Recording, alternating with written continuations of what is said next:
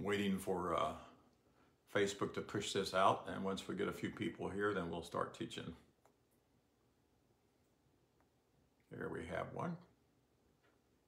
Hello, glad you're here. Okay, we got 3, and we'll have more later on. So thank you for being here today on Facebook Live, and we appreciate you very much. I know you have a lot of choices today of people to listen to. There was a time when there wasn't a lot of people teaching what we call the living word. They were basically teaching the written word with their understanding, but now there's quite a few teachers out there. So again, I know you have lots of choices, and they're great teachers, and I appreciate you being with me live today. Those who will listen later on and also on YouTube. So Sharon Anderson, it's good to see you, sister.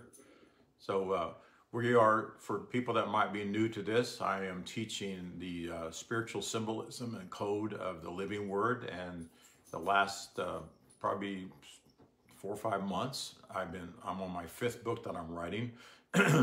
And what we're doing is we're unveiling Paul's system of truth, because there was a great veil put over Paul's system of truth, which was the idea of penal substitution, and that affected those translations. And we know now when we read the word, there's a lot of symbolism there, there's parables, there's all kinds of ways that the Bible is written that we need to understand that. Hi, Connie. And so today, I think this is the 71st lesson on spiritual code and symbolism of the living word. Today I want to talk about some of the queens in the old Outlook books.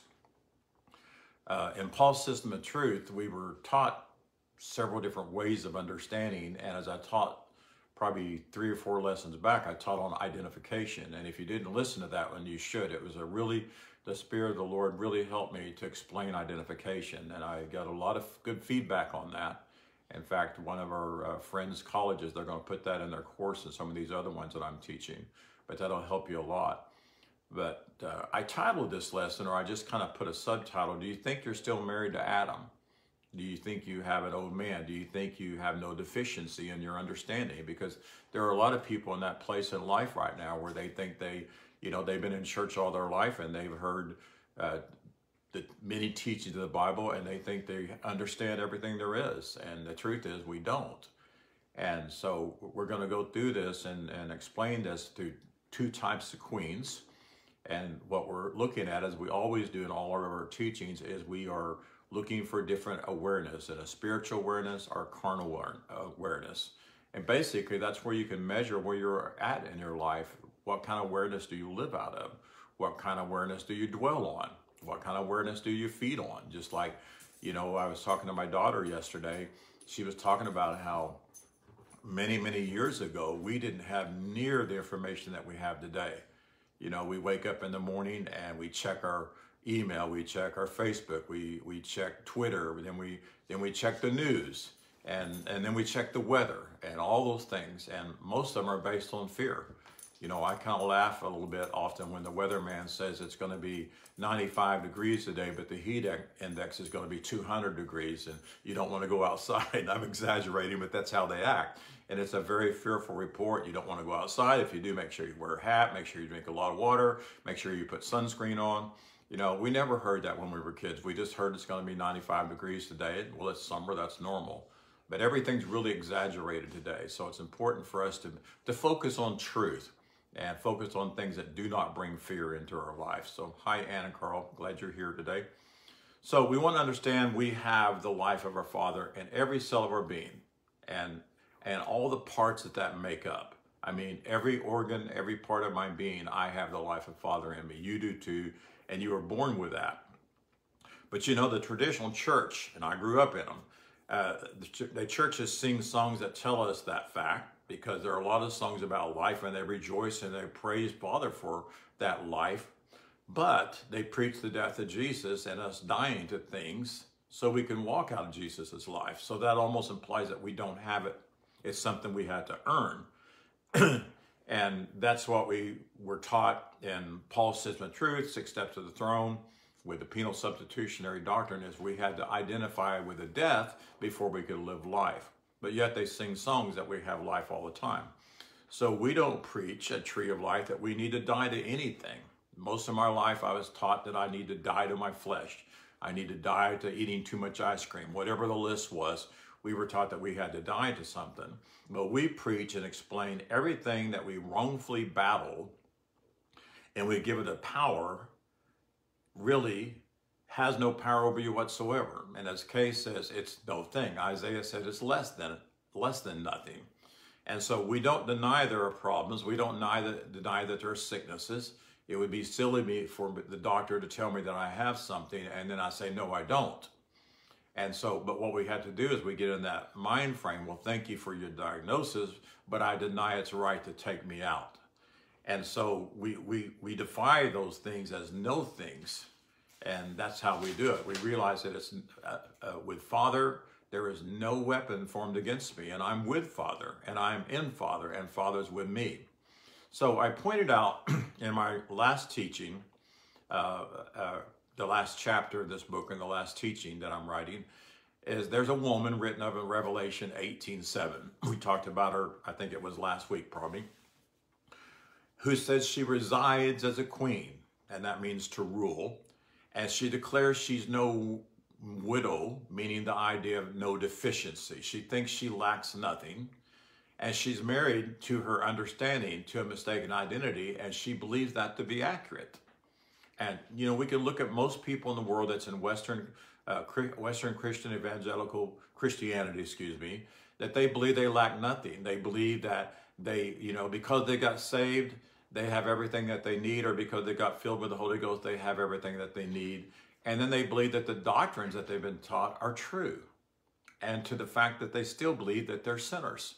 So in other words, they still think that they're married to an old man. And one thing I talk to a lot of people, hi Sheila, is the odd thing that I've always thought about is before I went to church, I was a sinner. And then after I went to church, and if I said the sinner's prayer, I'm still a sinner, but I'm just saved. So people fight for the right to believe that they're still a sinner. And so that's what this queen represents. I'm not a widow. I'm still married to an old man. I'm still part of that, you know, that lie that was taught us. She also said that she would see no sorrow. And in other words, she would not really experience a lack. So this queen figure is unlike Esther, my favorite queen in the whole historical part of the Bible, who was not prideful, and she possessed great spiritual understanding. Esther represents the power of love to win the will over, or the ego, which is me, myself, and I. And Esther describes this dissolving power of spiritual love, because if you function out of your spiritual love, then really it will dissolve that dictatorial will that seems to be ruling in people's life. Queen Esther had all of her relatives, the Jews, which represents spiritual thought, join her in a fast, which means we must deny that need for selfish desire before love can function in our life. I don't have to deny things because that gives it a power, but I deny my need for selfish desire. I don't need those things. Paul said all things are lawful, but not all things are what? Expedient. And so if I just wanted to show you, if you've never ordered my book on Esther, I think you would really enjoy it. Don and I was talking about it before I started here.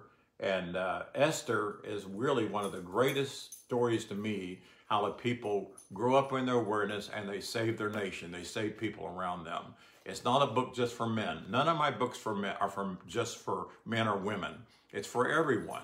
You know, the Virtuous Woman experience is not about how to be a good wife or how, it's all about awareness. So this is a great book that I think would help you a lot.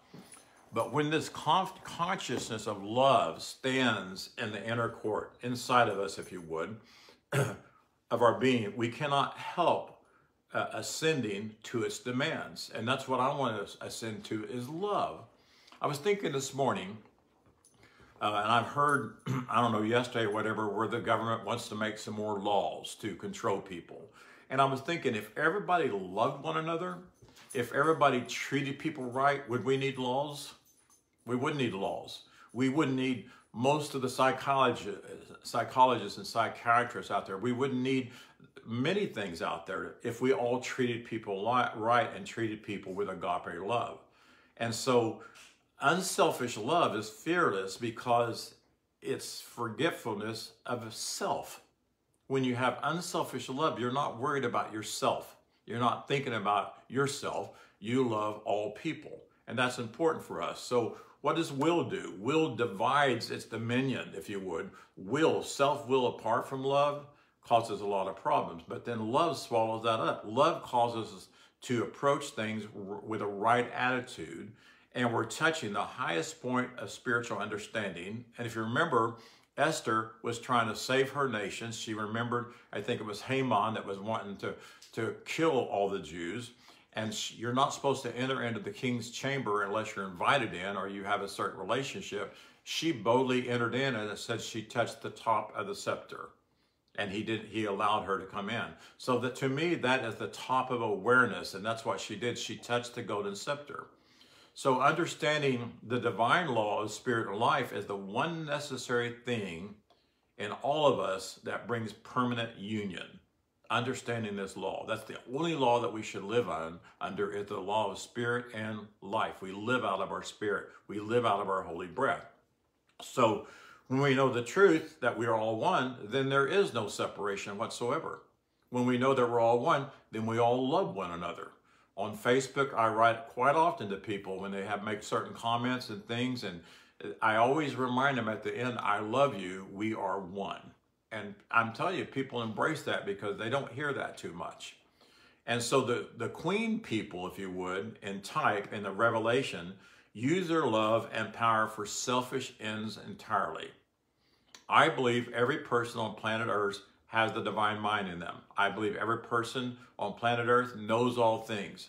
I believe every person on planet Earth has divine wisdom in them. But because they haven't been taught correctly, they don't understand, then they use that power. They use their love and power again for selfish means. And then their final devastation comes when they come to the end of everything that dominates them. But the problem is many people don't come to the end. And I believe in order to wake up, I believe in order to tune into the divine mind, you have to come to the end of everything that you thought was helping you. And I've had to do that a lot in my life. And sometimes when you come to the end of it, it's hard because you thought that was a sacred thing. One thing is your religious belief systems, places that you have connected yourself to that's teaching wrong things. Sometimes you have to come to the end of that. And it's very hard. And I always say that's the wailing and gnashing of teeth. When you find out that everything you thought was true is not true. So eventually they will all be free from this, either in this life or after one's body ceases to be able to hold them. But it would be better if we come to the end of those things now. So if all people would do right and treat people right, like I said, we would have no need for carnal laws whatsoever. I have friends. We have a friend that's probably going to be passing away pretty soon. And this friend pretty much fights for what she's believed all of her life. And a lot of it is basically not true. But when that happens and she fully awakens to spirit, fully awakens, then guess what? She's going to know all things. But I don't want to die before I know all things. I already know it. I'm just not aware yet. And so in Romans 14:11, I want to read the King James Version of it first, and then I'm going to teach my translation. But this is an interesting verse I've heard all my life, and I never believed it. I never understood it. But it says, for it is written, as I live, saith the Lord, every knee shall bow to me, and every tongue shall confess to God, so that every one of us shall give an account of himself. So every knee shall bow to me, and that's supposedly Jesus, as I live, saith the Lord. And I just thought that's just really unusual, but that's where people get the idea that we're all going to die and we're going to have to bow down and we're going to have to confess everything that we've ever done. So, because it says we give account of ourselves to God. Well, first of all, does not God know everything about us already? Yeah. Right? So why would I have to tell God everything that I've ever done or haven't done? Father already knows. So we were taught that. And so here's the translation. And I translated this quite a while ago. But in Romans 14:11, and Donna's got my translation book out, so it'll help you a lot. It says, the seer and comforter messenger Isaiah wrote at the voice of our Father. So Paul was quoting him. For to live as holy breath, seeing to every person will fully agree that we are all one holy breath. So everyone himself will be able to give an explanation of who their Father is in them and humanity's eternal union with our Father Creator. Let us not therefore ill judge one another anymore, but decide to no longer place an obstacle in anyone's path of life, or speak a word to them that will cause them to slip back into a mistaken identity. That's completely different than what the King James Version says, correct?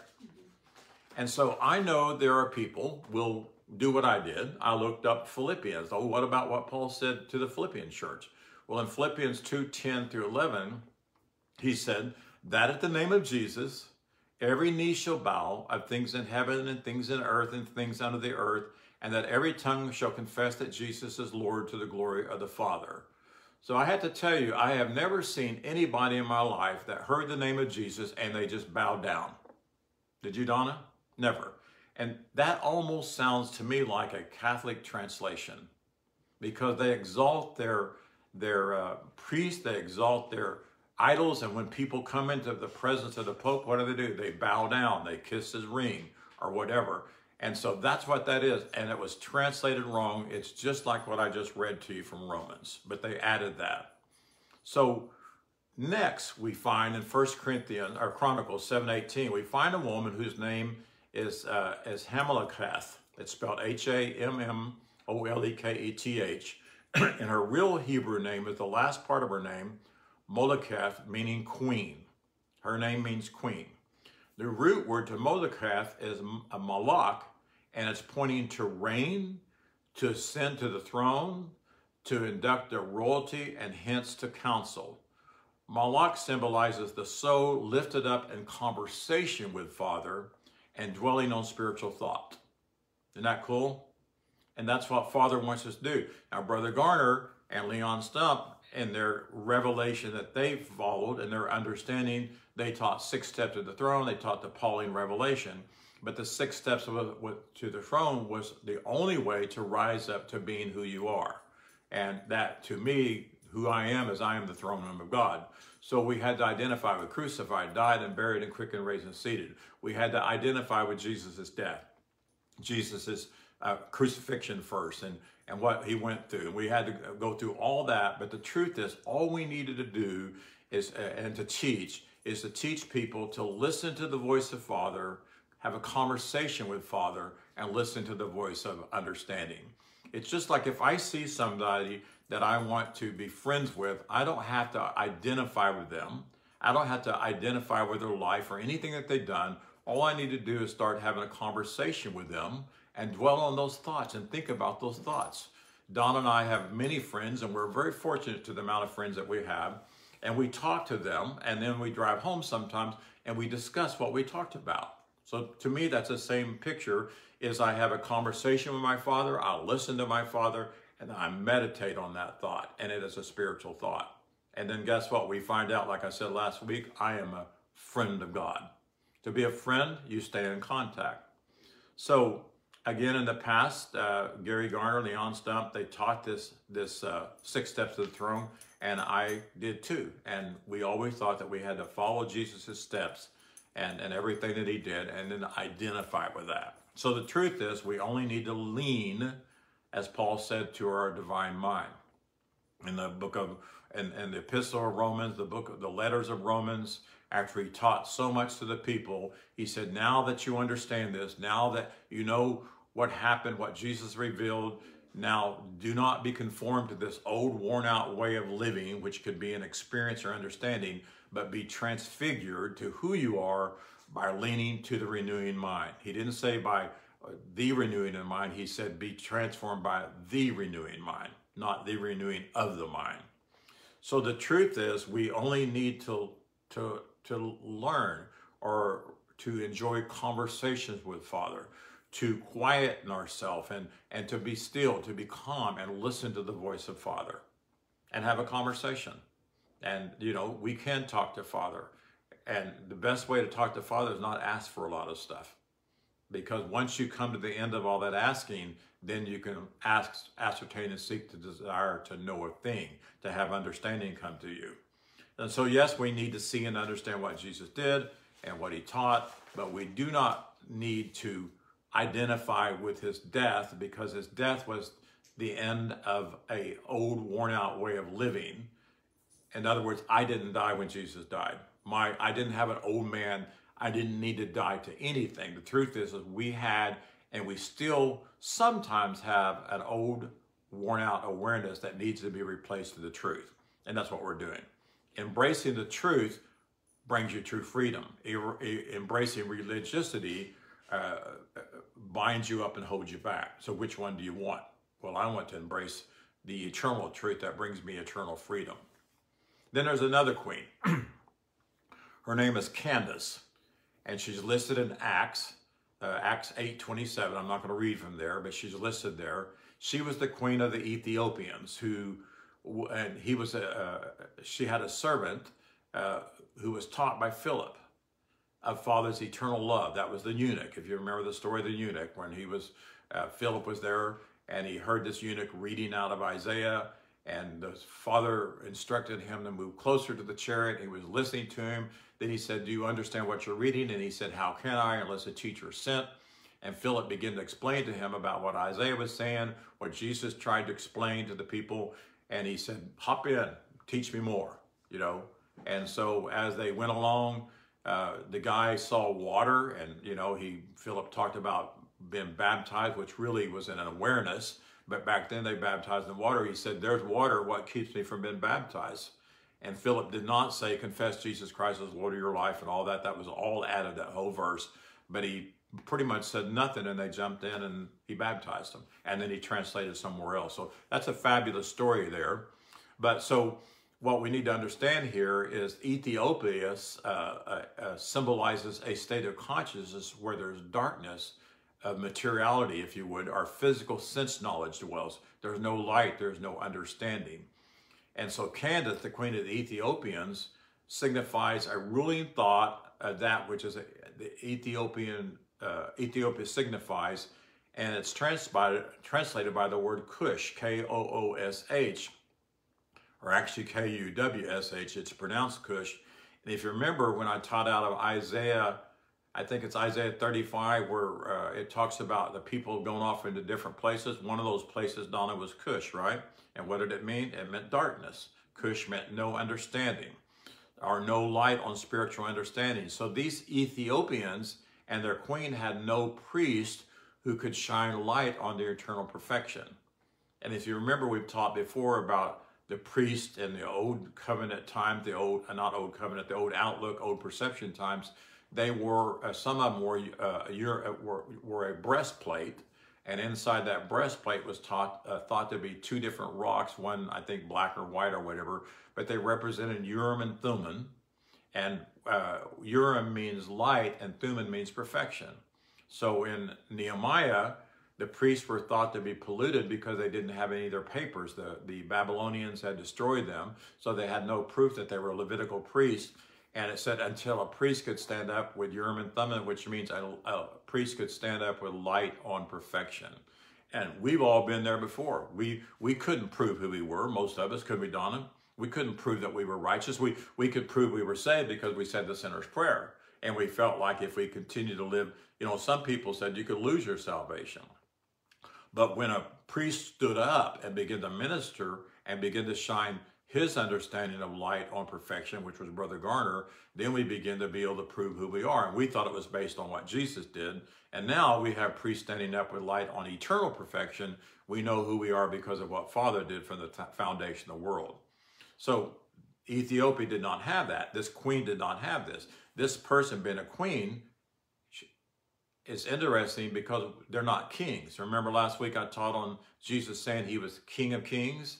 Remember that explanation? I hope most of you did. Yeah. But that denotes the fact that the will of one who dwells in sense consciousness is directed by feelings, directed by desires and emotions, and an unawakened soul, being the feminine side, which is the left side of the brain rather than the right side. So we have several queens here that denote this fact that they literally live out of their sense realm. And then we have a couple queens, which is one was Esther, and we'll see another one Later, they're driven by their right side, if you would. They're driven by the voice of Spirit in their life. That's the kind of person we want to be, where they really ascended to have a king nature. And so we are kings teaching kings, if you would. And if you didn't hear about that, you can listen to last week's message. But I pointed out in our last chapter about this, and basically, a king of kings means you're staying in contact with the divine mind. And Jesus was in the surrounding area of Jerusalem, and when he was there to teach kings. He was there to teach kings how to live out of who they are forever.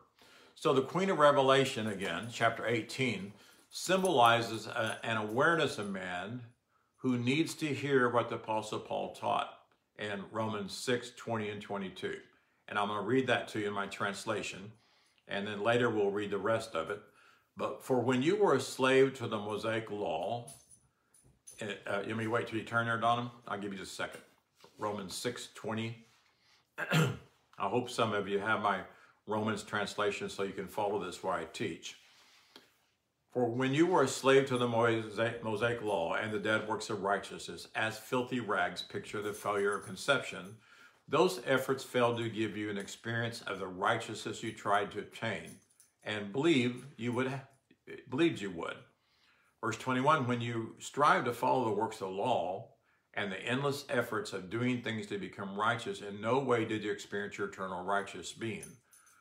Verse 22, part A, what fruit did you receive from the endless works of trying to be righteous? So that's what these queens needed to understand, because they were happy with who they were. They thought they were still married to an old man, or they thought they were still married to Adam, because if we're a sinner, we must be of Adam. And even if we're a sinner saved by grace, we're still of Adam. So we're always fighting Adam. We're always fighting old man. We're always fighting trouble. They needed to hear what Paul was saying. We needed to hear what Paul was saying. And I'll read the other part later. But my second favorite queen to teach from in historical times is the Queen of Sheba. It's a fabulous story. And I'm often taught that of her in this series of books and other times. But Sheba indicates the ruling intelligence of the whole consciousness pertaining to the part of our being that has to do with our nature, if you would. Our not necessarily our spiritual nature, but our physical nature. Sheba means seven, and it also means cyclo, C-Y-C-L-I-C, and that word means reoccurring or ever repeating or replete. So it also means fullness, it means completeness, it means fullness of time, fulfillment, and oath. So she had great understanding within her, but she didn't know it. And she didn't, she needed somebody to help her to answer her questions. Does she not fit everybody in the world? Particularly people who are bound up in religion. They have lots of questions, and most people aren't able to answer those questions. So what did she do? She came to Solomon to prove him with challenging questions. And I'm so happy that when people come to us with challenging questions, we can answer the questions now. I can't answer every question, but I tell you what, I can answer most of them. And if I can't answer them, I can call Kay and say, can you help me with this? The questions are not hidden from us anymore because we've opened ourselves up to the living word. So Sheba pertains to wholeness or fullness on the heavenly plane of existence. She had it, but she needed a comforter teacher in her life to open her up to it. So literally what this means here, this wholeness or fullness on the heavenly plane, it means to return to an original state. It means to rest. It means to repose. It means equilibrium. It means reintegration. It means restoration. So what does the living word do? It returns us in our awareness to our original state. As I've said before, when they use the word Jesus was the only begotten son, the word begotten, when you study it out, it actually means to stay in your original state. So he was the only son in his time, in the world that he was in, that stayed in this original state, which was in tune with the divine mind of Father. So Solomon, in the wisdom of holy breath, comes in touch with his unillumined unillumined nature or natural being, which is the Queen of Sheba. That's what this pictures. You have Solomon representing wisdom, the divine mind. You have the Queen of Sheba representing people that they know there's some answers that they need and they come in contact with the divine mind, or we can say they come into contact with a messenger comforter to help them come in contact with the divine mind. So Solomon again comes in contact with the Queen of Sheba. When this illumination from holy breath is first received for a time, we become absorbed in it, in its revelations, and literally we almost become almost unconscious to that which was without. And if you've had that experience before, many people have, I believe in a measure that's what takes place when people unknowingly first make contact with the divine mind. It's such an experience that they almost, I don't know, become just, I've seen people faint. I've seen people kind of pass out.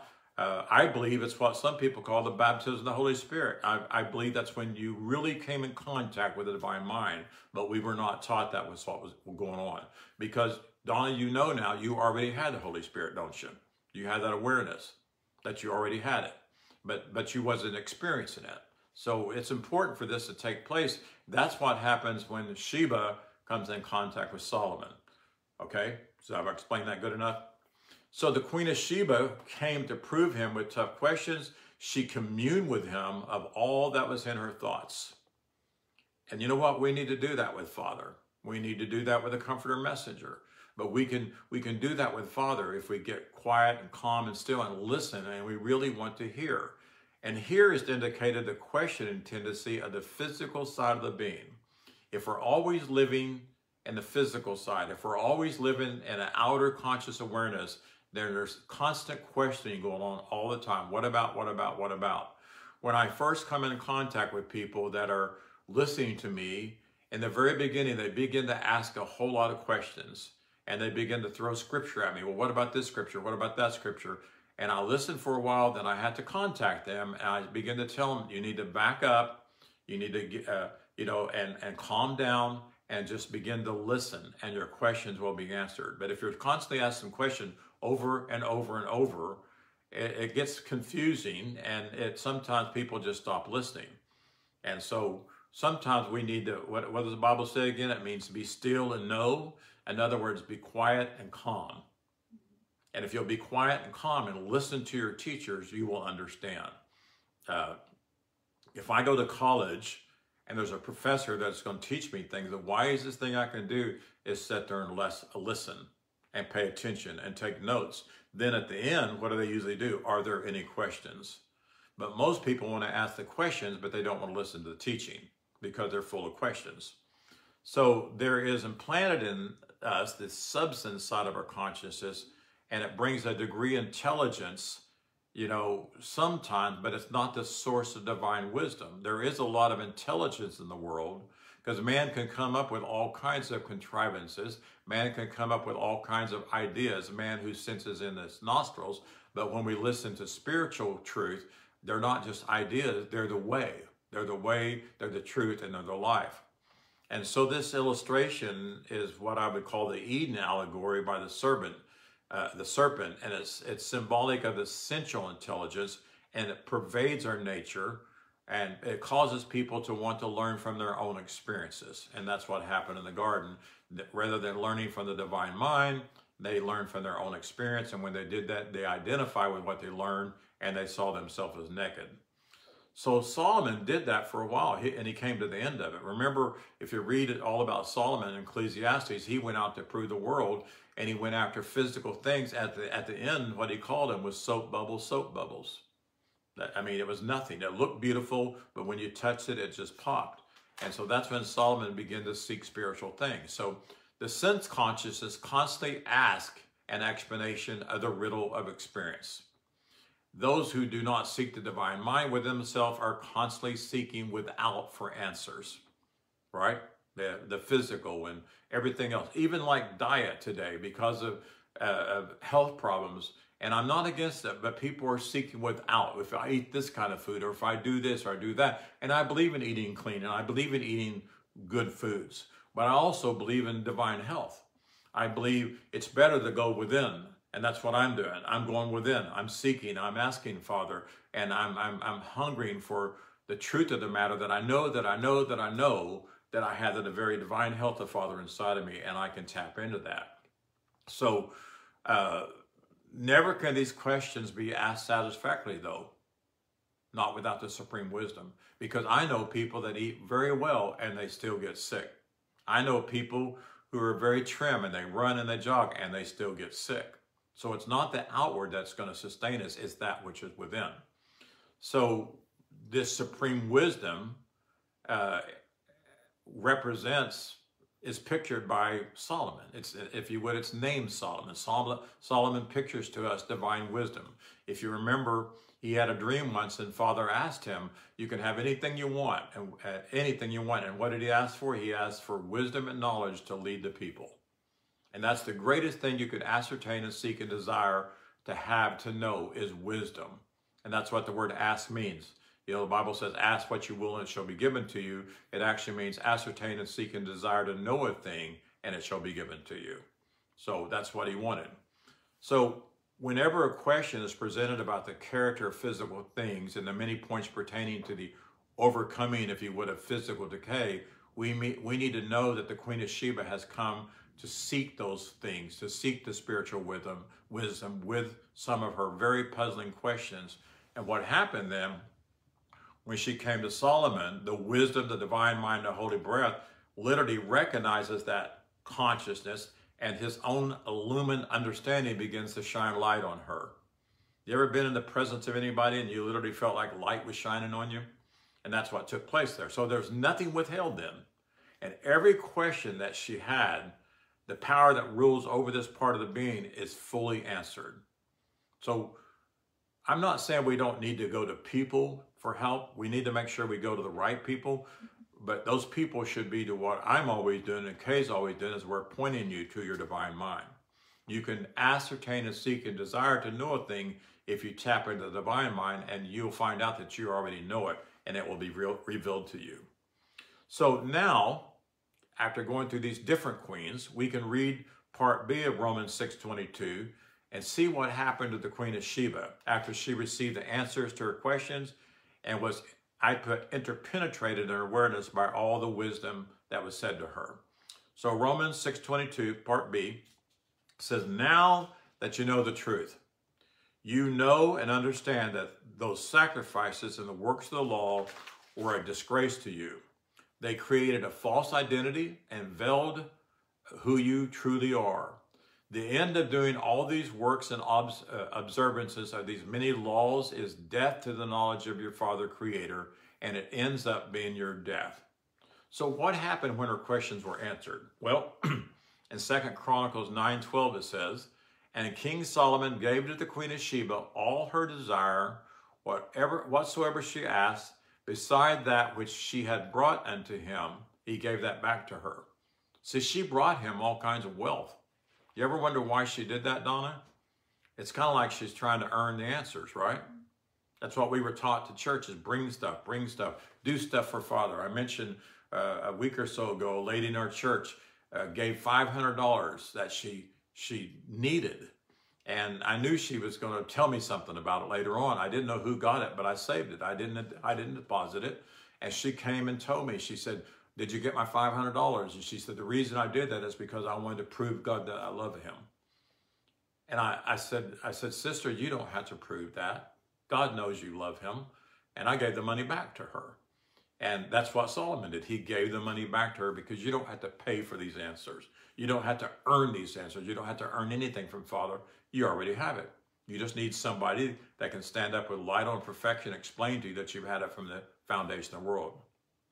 So it says that she was satisfied with the answers wisdom gave her, and she went back to her true self, which is the land. It said she went back to the land, but she went back to living out of who she really was, and she lived out of how she learned, and she instructed her people as a king in understanding. So she became a king, not a queen. Esther became a king, not a queen. I mean, they called her a queen, but she had understanding.